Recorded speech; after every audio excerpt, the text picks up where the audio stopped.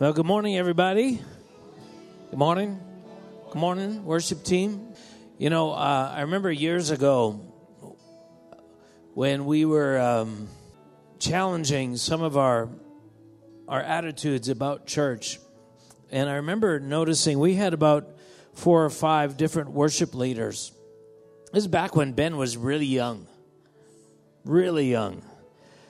And I remember noticing that there was a different attitude on our worship leaders, some of them more than others, but some in particularly, if they weren't worshiping, they are leading worship, they didn't really worship. And it was almost like sometimes they were dragging their feet in the hopes that it wouldn't be as good as when they were leading.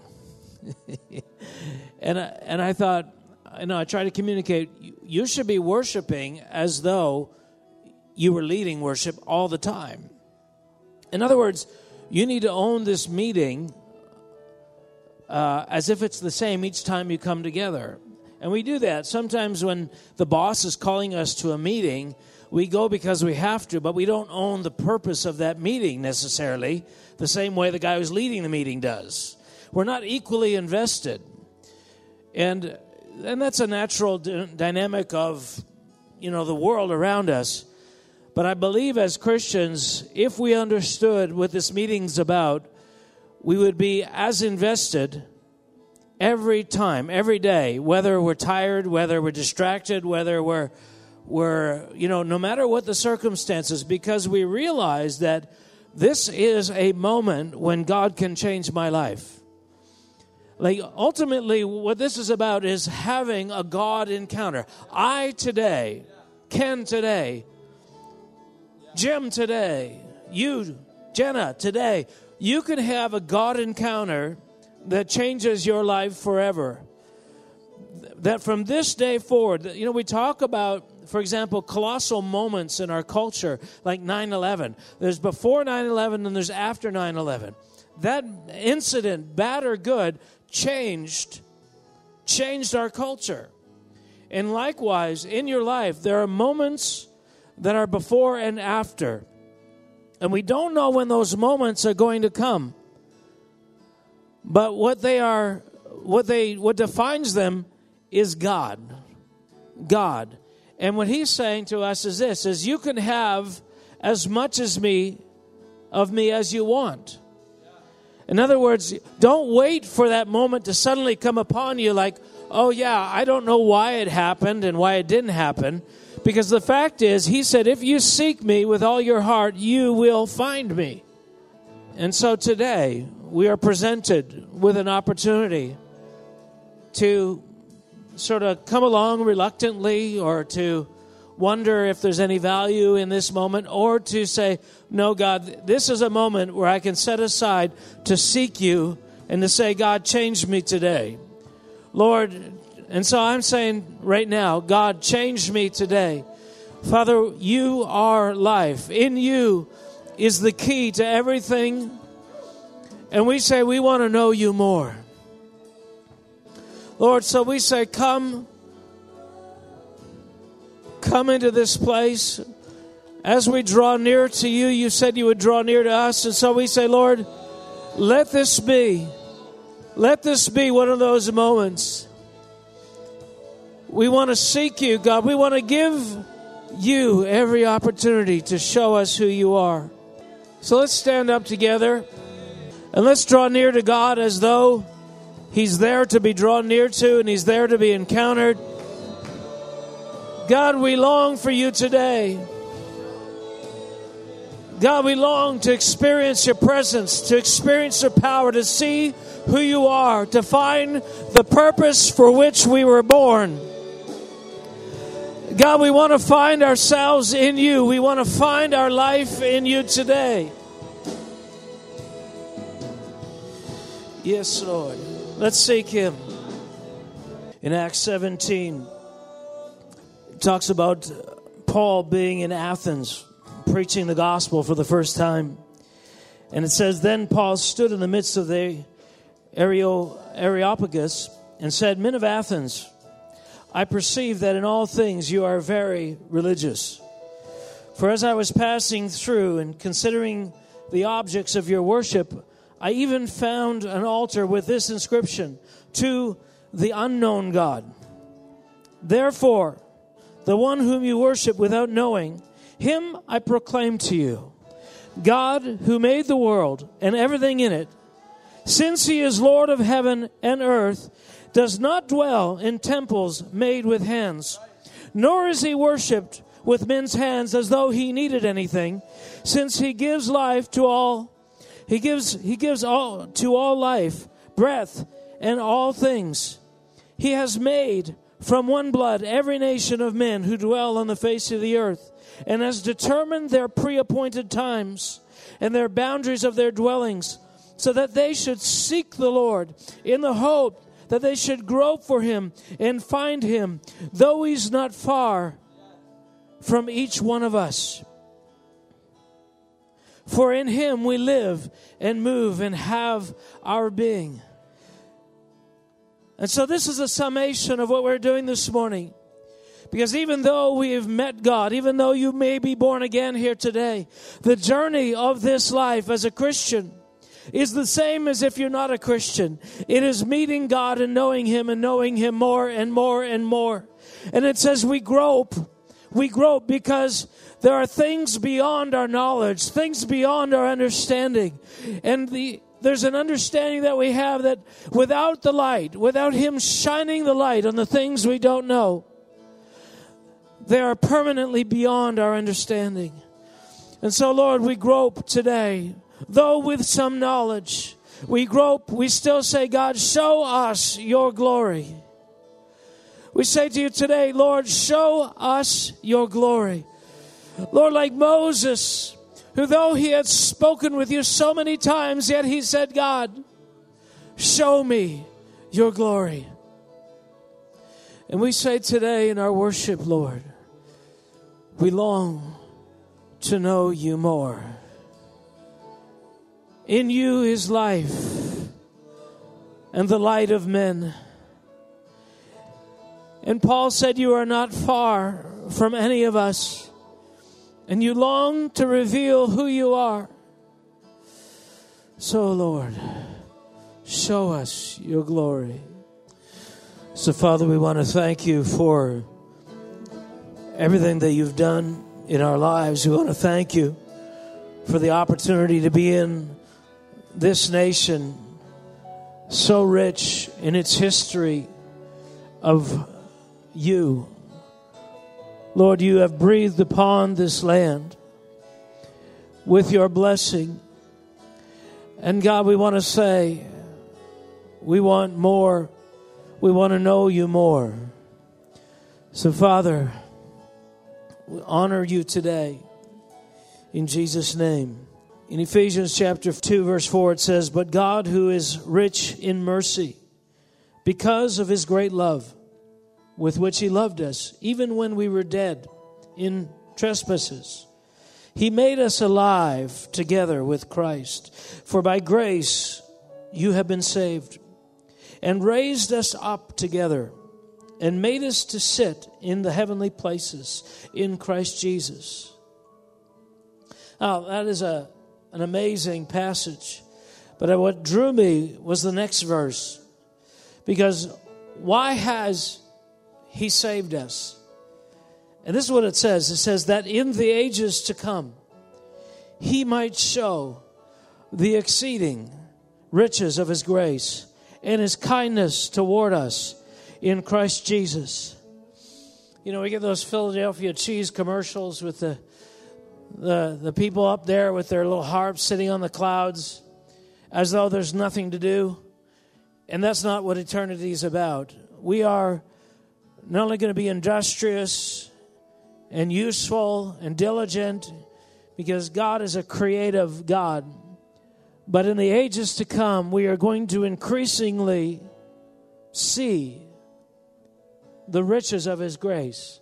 I mean, how can you ever come to the end of knowing a God who is infinite? A God who with words created the entire universe. I mean, we couldn't travel and discover the extent of the universe in 1,000,000 generations. And he spoke that with a word. So how great is he? And how far is he past discovering? So, Lord, we want to say that we are humbled by the offer that you have made, that your love is extended to us, an opportunity to live with you in eternity. And we want to thank you for sending Jesus Christ, your Son, to remove the blot that was between us, that kept us from your holy presence. And we say today, it is the blood of Jesus Christ that paid for my sin. And today we stand refusing to pay our own way, and instead believing that your sacrifice is enough. Amen. Here's the thing. When Israel was slaves of Babylon, okay, they were slaves, right? That means they were there outside of their will. They were brought in chains and shackles. Many of them, family had been raped and killed and da-da-da-da-da. So they're brought to Babylon, and you know what the prophet says to them? Seek the welfare of the city in which you dwell. Seek the welfare of the city in which you dwell. And the culture of Israel at that time was this culture of that we are God's representatives in the earth. We've been chosen from all the nations to be this set-apart people, this people who are morally pure, and so we have all these rules and these laws. But what they didn't understand was that God had chosen one nation to be a bridge nation to all the nations. Not in order that they would be able to say, nah, nah, nah, nah, nah. And I think, we as Christians, sometimes we fall into that same sort of category. And I'm going to address perhaps some of the reasons why in a few minutes.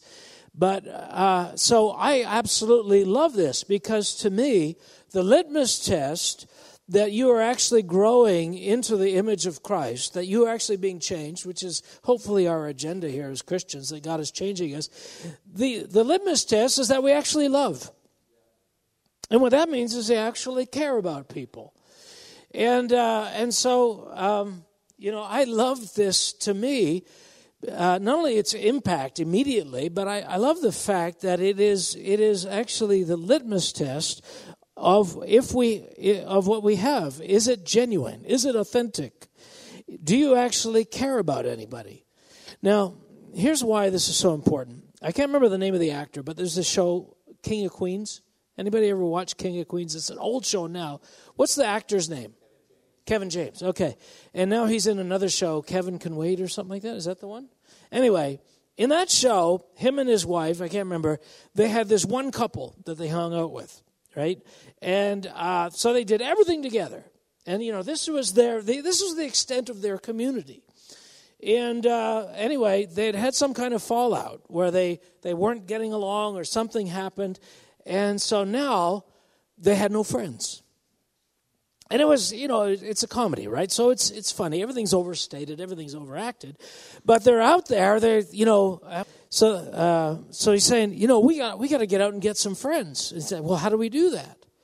And he said, well, let's go to Home Depot. And so they go to Home Depot, and they're running around, and they're picking out couples that might be suitable candidates to be their friends. And so, they feign this running into their, cart with their cart. And, hey, you want to come over? It was this awkward thing where they have no social skills. They have no ability to create relationship.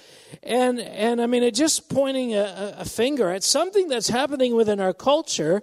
And it's this: there is no community, because the skills that create community are diminishing. And so what happens, of course, from a sociological standpoint, people say, well, what we need to do is do this and this and this. Except that those that don't understand the spiritual world that's around us don't realize one missing ingredient. That's not about having a bunch of programs, but there is a fuel. There's a fuel at the root of community, true community, kingdom community, that always begins with God. It says every good and perfect gift comes from above. That God is the one that actually creates the essential ingredients that make you want to have community and make you able to have community, and that commodity is love. You know, when we talk about Sodom and Gomorrah and God's judgments against Sodom and Gomorrah, but, you know, we talk about sin, right? You know, it was gross sexual sin and homosexuality and all these things. It wasn't the only thing. In fact, that wasn't even the main thing. You know what the main thing was? It says they were unconcerned. Unconcerned. Pride. They were proud. They were, heady. They thought the world of themselves, and they were unconcerned. They didn't care. They had no regard for anything but their own preservation, their own future, their own, circle. And what happens when you look at this sociologically is that as that commodity, that invisible spiritual commodity of love that comes from God, as it diminishes, our capacity to have a circle of people that we care about gets smaller and smaller and smaller and smaller. To the point where we have, and yes, I am a fan of sitcoms, that scene in Seinfeld where this guy's trying to be his friend, and Seinfeld just doesn't have a capacity to fit one more person. He said, I already have 3 friends. That tiny little circle is my world. And my world, it just can't be bigger than this. I can't fathom caring for more than 3 people. We may think, 3, We think, I have 10. I have 15. I have 20. Let me tell you, the increase of God at work in your life will always increase the sphere of the numbers of people that you could actually care about. And so that's the key product that God is creating in you. It is a heart. And that's why when you read the scripture and God has this heart for all the nations, that's why he's always getting mad at people when they make it about themselves. When Israel was called and set apart, and then they refused to obey God because they didn't want to risk what they had, God said, you don't understand. I saved you so that I can save all the nations of the earth. Because my heart, my circle includes not only you, but them. And so the transition, one of the transitions that's happening in our lives is that as we discover who God is, as he touches us with his love, we actually start to care about something more than 4 inches from our nose. Actually, really. We really begin to care. And so the issue of, what Chris has been doing with Heroes in the schools and all the rest of it, this is not an offshoot, a nice thing. This is the thing that we're looking for at the end of the road. This is the product. This is what we're trying to produce. And through that, the world will see him when they see our love. And so it's not contrary. It is the result of the prayer and the worship and everything else. As we legitimately, effectively are touched by God and touch God, we are changed. And it cannot help but cause you to start to look at the world around you very differently. Now, part of the problem we have in our culture is that we have a culture that has been built on Christianity, and so we've had certain things in our culture for so long that we just thought they were innate to who we were as Westerners. We thought, and we look at other cultures, we think, well, how can they do that? How can the Nazis do that? How can they do that in Rwanda? How can the Khmer Rouge do that in Cambodia? How would they say this is atrocious? How does that happen? We must be just superior. We just must be less barbaric than the other nations.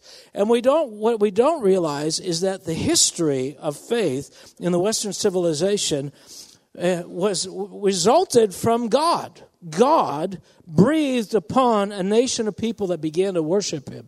As people in a nation responded to him, God blew upon us and filled us with a certain capacity. Now, what's happening is the Western civilization has lost the connection. This result of community and wealth and all these things, this is because we are such and such and such and such. And what God is saying, let's see how long that lasts. And as communities turn their back on God, all of a sudden, increasingly social problems, the inability to work or to be creative, to find solutions, and next thing you know, we're just like every other culture. And so I remember realizing this a little while ago, because sometimes when you live in a culture, you think, and you grow up in a culture and you have certain things that are taught to you, you just think, well, it's just common sense. This is the way we function. It's the right way. We know it's the right way. And we do it right because, we're just thinking people who are intelligent and we have common sense. What if none of that was of your doing? What if all of that common sense, what if suddenly it wasn't so common, right? And I had a glimpse of that when I went to Bangladesh. I remember going to Bangladesh, and I was flying from Dubai to Dhaka, I think it's called, and I was with Mike Harrington. We were sitting close to one of the sets of the washrooms, and you had all these workers who were going going back home. They were working. They were migrant workers from Bangladesh. They were working in Dubai, and they were going back. And it was like this, maybe the second time they'd been on a plane, a lot of them. They obviously weren't familiar with a lot of things. But I can't tell you how many times one of us had to get up and let them out of the washroom because they couldn't figure out the doors. And you think, well, what's the matter with them? That's just a problem-solving skill that a 5-year-old in our culture would have. And you think, what's the matter with that? I mean, these are grown adults going into an accordion-style door and getting in there, and they're stuck. They can't get out. And you just had to go over and, push it. In many cases, they didn't even lock the door. In one case, one guy, he didn't think to lock the door, and the waitress or stewardess, they don't even call them flight attendants. Yeah, don't call them stewardesses now. They yell at you. Flight attendants, walked in on one guy because, there's a lock, But you think, well, are we superior? No, we have been given something because of acknowledgement. Now, what we're discovering at this point in time is that those things that used to be permanent, those things that used to create community, those things that used to be a part of all of our families and our lives, they are eroding at a pace that is almost incomprehensible. And so you think, well, but most of these families have lost faith and haven't been serving God for a long time. How is it it's only eroding now? And there's a principle in physics, and what's it called? It's inertia. The inertia of the kingdom of God, of faith in our culture, has carried us to a point, but that inertia is running out. In other words, the momentum that was created by Christ in a generation, 3 generations ago, that ball is starting to come to a stop. And the reason why God allows things like that is for us to realize that it's not because we ourselves are any better. And as Christians, we should be championing that kind of humility, that kind of recognition that, no, it's God. It's God. It's God. It's God. Needs to be central in our lives. So, which brings me to the reason I'm here. I'm going to share a couple of things. I want to look at something here because at the heart of this, and I'll try and create some connection to what I just said. Okay, let's turn to a scripture, Acts chapter 5. I was thinking about this morning, and I want to touch on something. It's called hypocrisy. And but in Acts chapter 5, there's a great little story here. It's sort of a continuation of some warnings that Jesus gave earlier, but I want to read it for you, and we're going to talk about it. It says, but a certain man named Ananias, with Sapphira his wife, sold a possession, and he kept back part of the proceeds. His wife also being aware of it, and brought a certain part and laid it at the apostles' feet. And Peter said, Ananias, why has Satan filled your heart to lie to the Holy Spirit? Excuse me. I don't know where that came from. I haven't eaten anything today. I forgot my banana at home. His wife also being aware of it, and brought a certain part and laid it at the apostles' feet. Now let me just stop right there. The error was not Their error was not bringing it all. Their error was saying they brought it all and only bringing a part. And so he says, in a second, he says, listen, when you had the land, whose was it? It was yours, right? And when you sold it, the money was yours, right? You have every right to do whatever you want with it. But what you did is you pretended to be something you weren't. And we'll talk about why that is in a second. So let's be clear that, it's not about the amount that they brought. It's about the amount that they said they brought. And so it says, why has Satan filled your heart to lie to the Holy Ghost? While it remained, verse 4, while it remained, was it not your own? And after it was sold, was it not in your own control? In other words, you could have done whatever you wanted with it. Why have you conceived this thing in your heart? Because they deliberately planned, let's do this. Let's sell it for so much. Let's keep back half and then bring the money and say, hey, we're bringing all of it. Why have you conceived this thing in your heart? You have not lied to men, but to God. Then Ananias, hearing these words, fell down and breathed his last. Well, that's pretty heavy, eh? So great fear came on all those who heard these things. And the young men arose and wrapped him up and carried him out and buried him. They're not wasting time. Now it was about 3 hours later when his wife came in, not knowing what happened. And Peter answered her, tell me whether you sold the land for so much. And she said, yes, so much. Then Peter said to her, how is it that you have agreed together to test the Spirit of the Lord? Look, the feet of those who have buried your husband are at the door, and they will carry you out. Then immediately she fell down at his feet and breathed her last.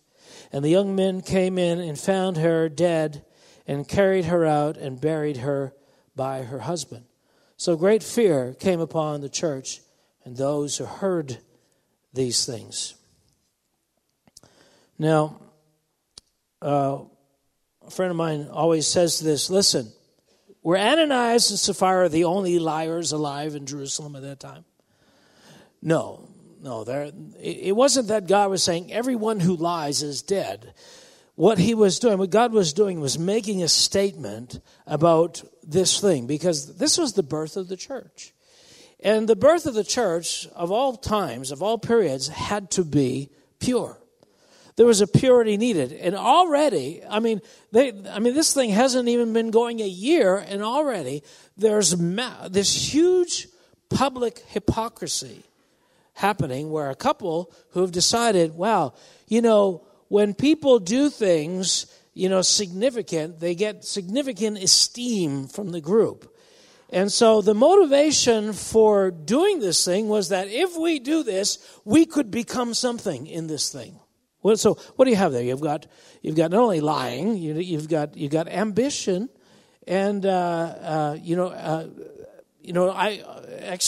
sense of superiority. We want to be important in this thing, and so we're going to lie our way there. And God said, listen, that's not what this thing is about.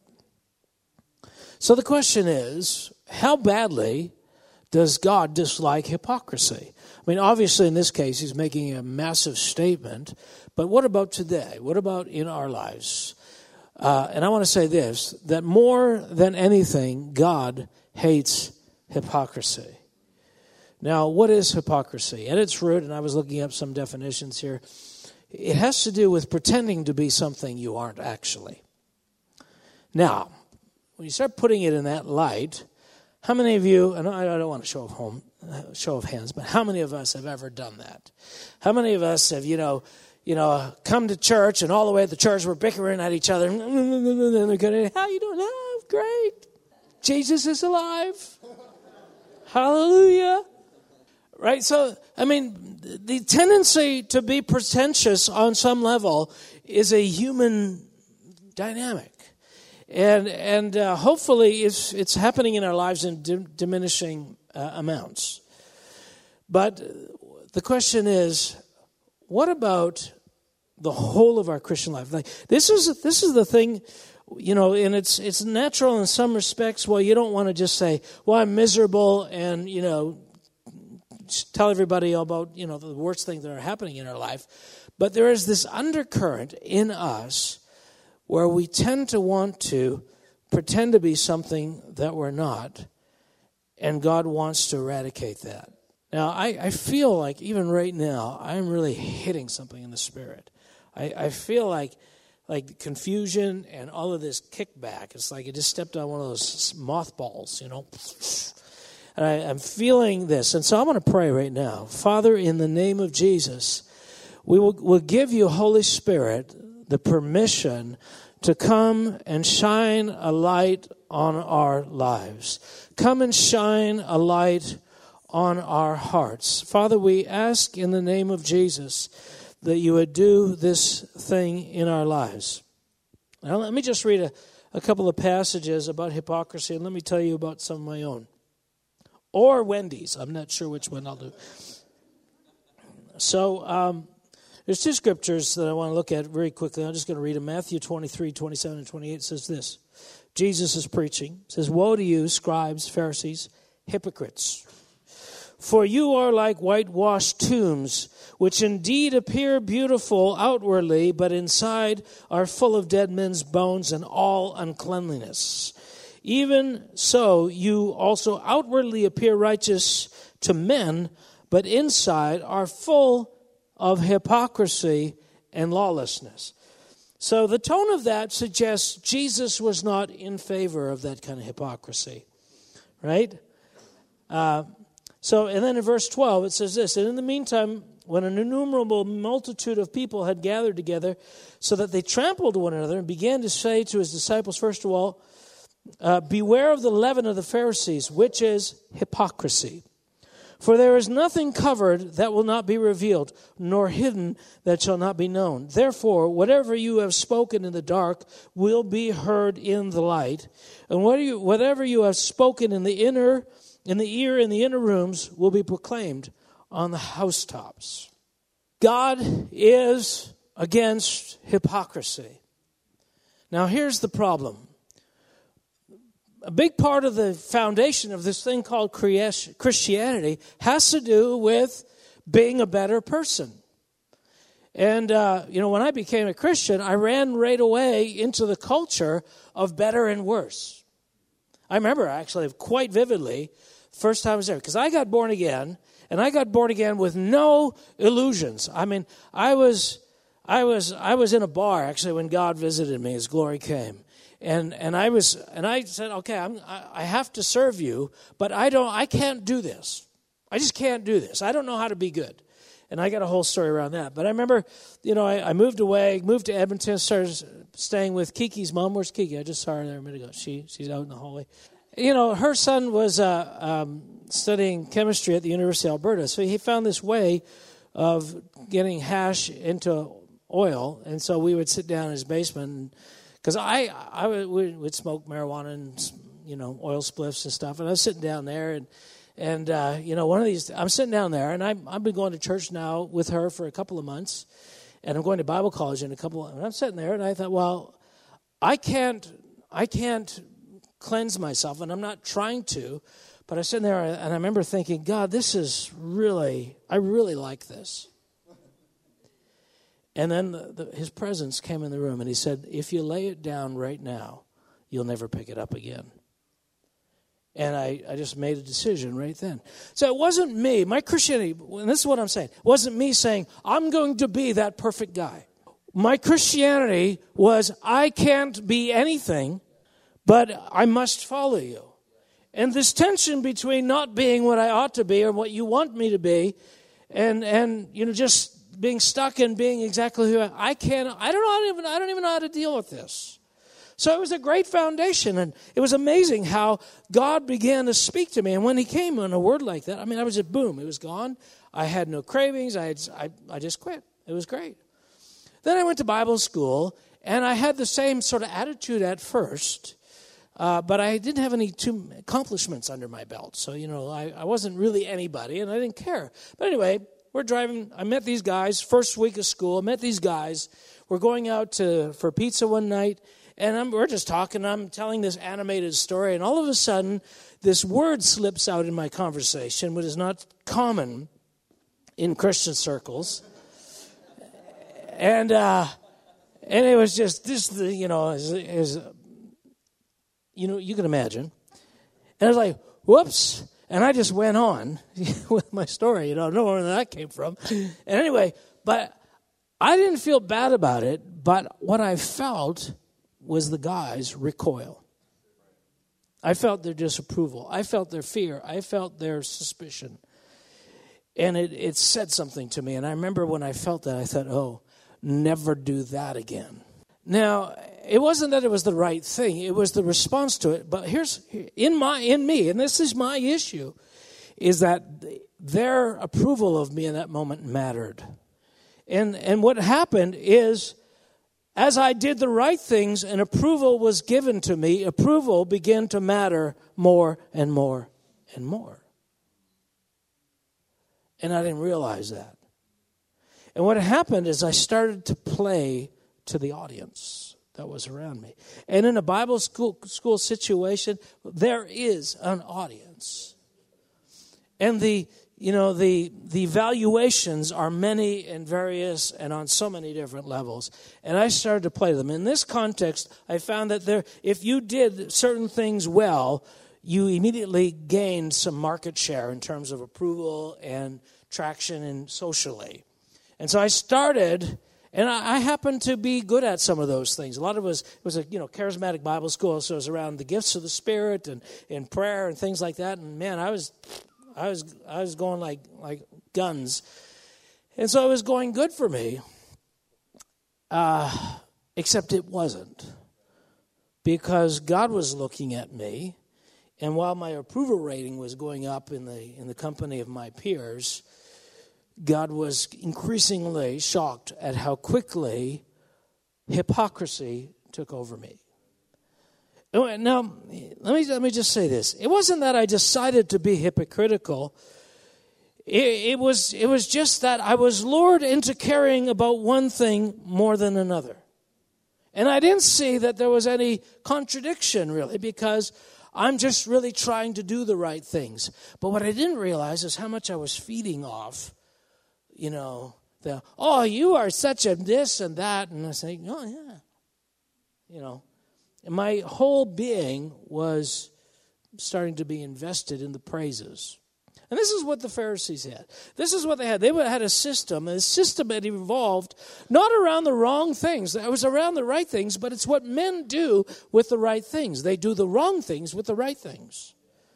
And the Pharisees, the religious leaders, were doing the wrong thing with the right things. And when Jesus came to them, he came to point out their hypocrisy. He says, listen, you've taken the right things and you're doing the wrong things with them.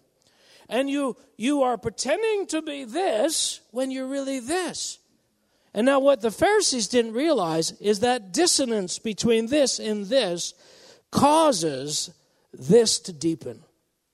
The corruption that is inside of you. And I remember writing an article about that a body of water without inlets and outlets begins to become stagnant. And that stagnation creates a poisonous death atmosphere. It will become as non-life sustaining as if you had actually poured into it chemicals or sewage or things like that. It just loses its life because it needs the openness.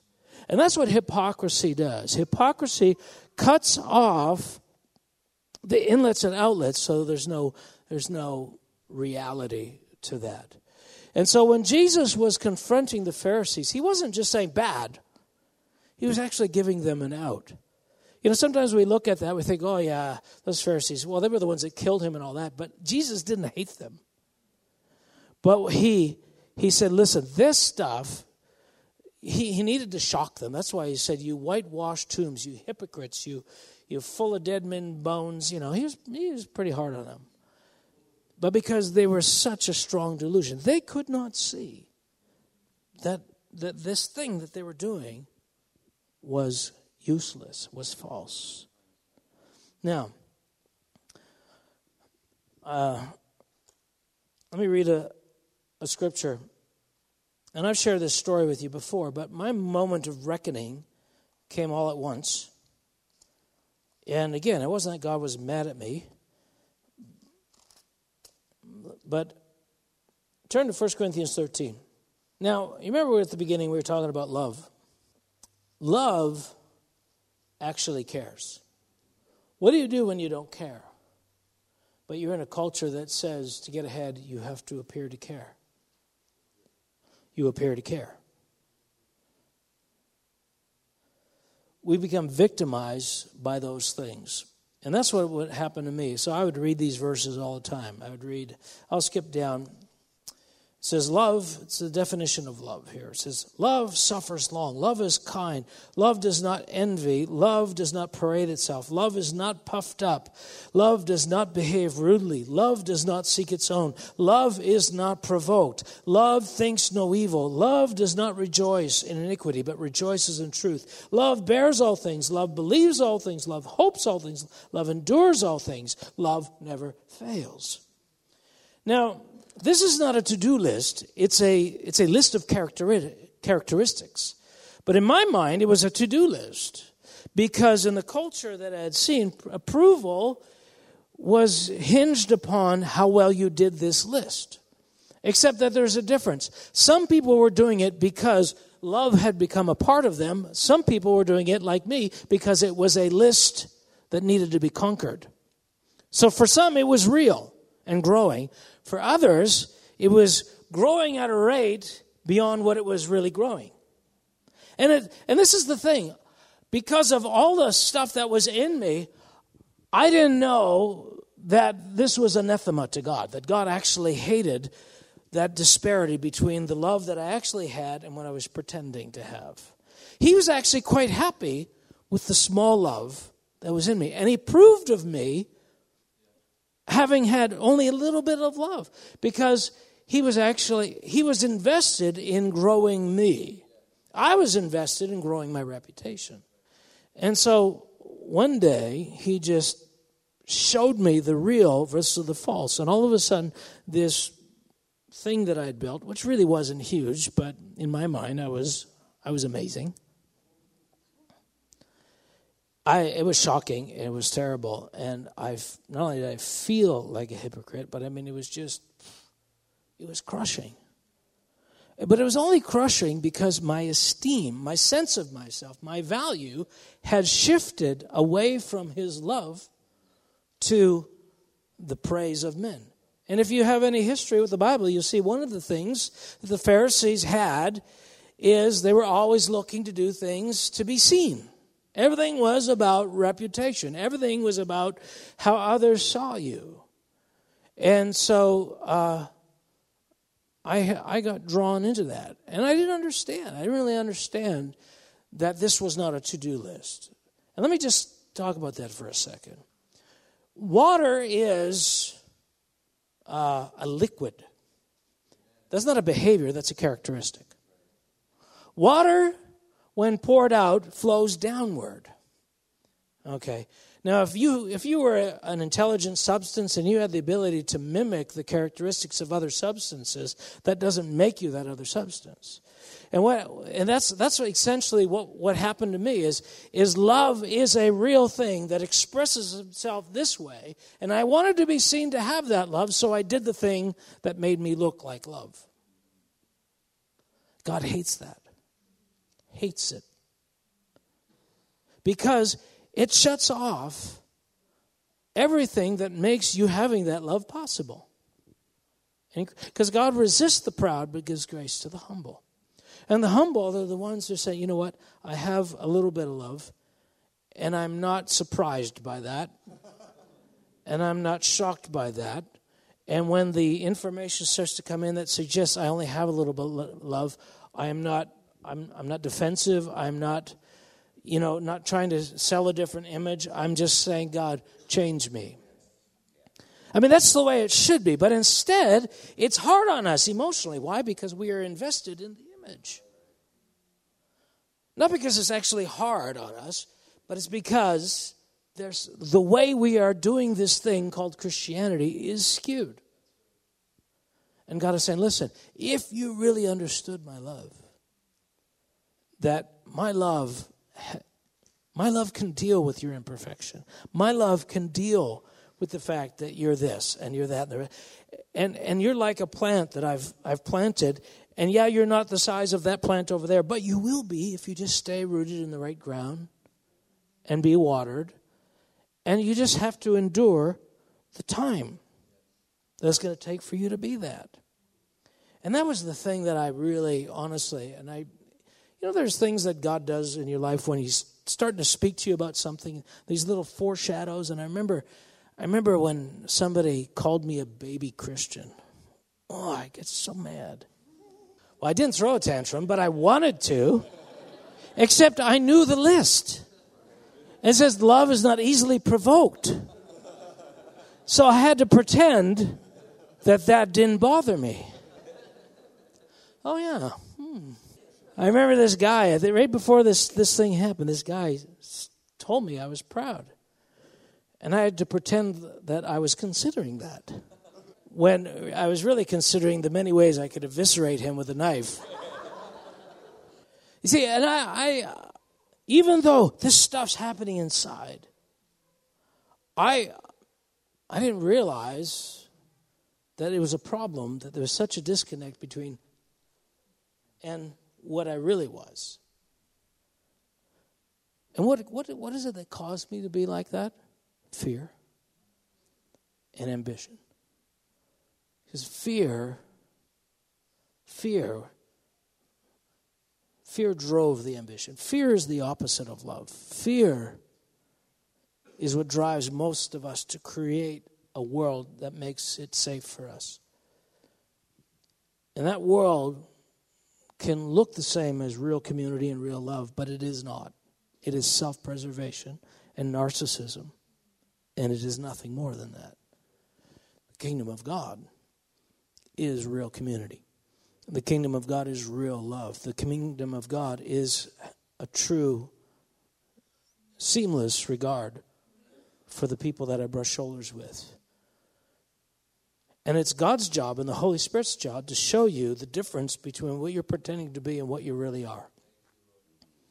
And if you have asked God to change you, and if you've asked God for more of His love and more of His light, His first priority is to show you what you are not. Not to disqualify you, but to get you on the road to becoming what it is you're supposed to be. But it's counterintuitive. And it's hard. But it changes the world. Real love. And I believe we're at this place as a church where we're starting to actually care about community. We're actually starting to care about neighbors. We're actually starting to care. Selfishness says, well, why is he making all that money on my back? But, to bless all of these business owners, to bless the teachers, to bless the students, it should be what we're about. So when the prophet says to Israel, seek the welfare of the city in which you dwell, that was odd to them because we're this and they're that. But it was really the outflow of a New Testament covenant that you should be about love. You should love one another. You should actually regard one another. And if that's hard, if you're like Jerry Seinfeld and you only have enough love for 3 people, or you only have enough love for your blood relatives, and everybody's, outside of that little circle is, well, they're just less. And I can't imagine really caring for anybody. That's really the issue. That's the problem. And what God is doing is, listen, He's saying, I have a capacity to love all of mankind. And as much as you want that capacity, I'm willing to give it. Do you want it? Paul, I think it was Paul, he said, we loved God because He first loved us. So we come here Sunday after Sunday to experience God's love, not as an end in itself, but as the means to love the world, because He says, I want to use you. The world won't know that I love them unless you love them first.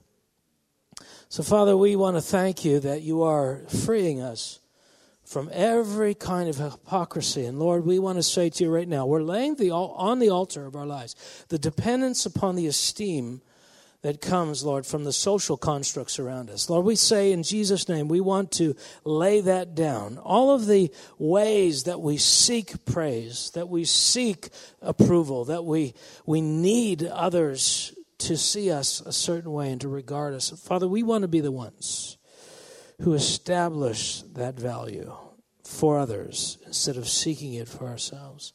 So, Father, I pray by your Holy Spirit right now that you would just flick those switches deep inside of us.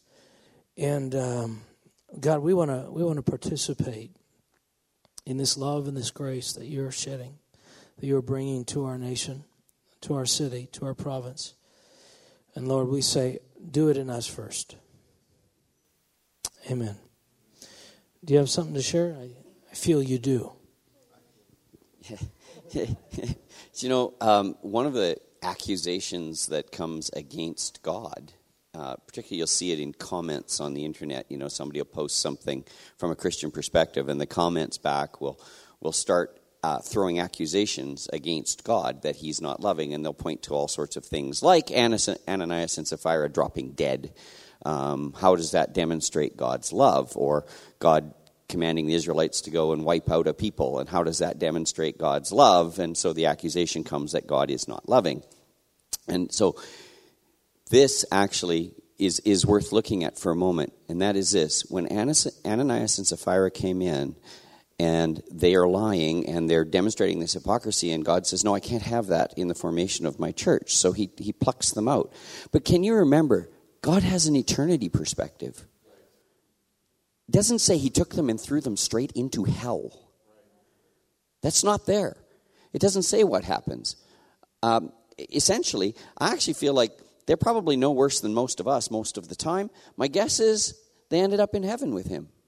They were followers of Christ. They were just caught up in this self-delusion here, or this ambition for a moment, and so he had to take them out because it would have ruined the formation of this thing he was building. So let's never get caught. Anything you see in Scripture, Old or New Testament, let's remember, this is settled. God is love, and that's the love that he wants to grow in us. And it's just as Mark said about the plant growing. Again, love, that to-do list of love isn't a to-do list. Treating it like a to-do list is like taking wooden apples and taping them to an apple tree to say, look, fruit, great fruit, right? Fruit has to be produced out of the life of the thing. So for us, that love needs to be produced. So when you find it lacking, don't fake it. You go to the source and you say, oh my goodness, I'm lacking love. God, please build love in me. So anyway, I just wanted to be really clear. Ananias and Sapphira dropping dead is actually an act of love. And so let me just say this. I think most of us are Christians here, but we have a number of visitors. And if you don't know God, it's very simple. Just begin to read his word and ask him to come into your life. Tell him, I need to know who you are. I want to know who you are. And so I bless you, each and every one of us, as we conclude today. I want to thank God for the opportunity to have this walk together. All right. Have a great day. Wait.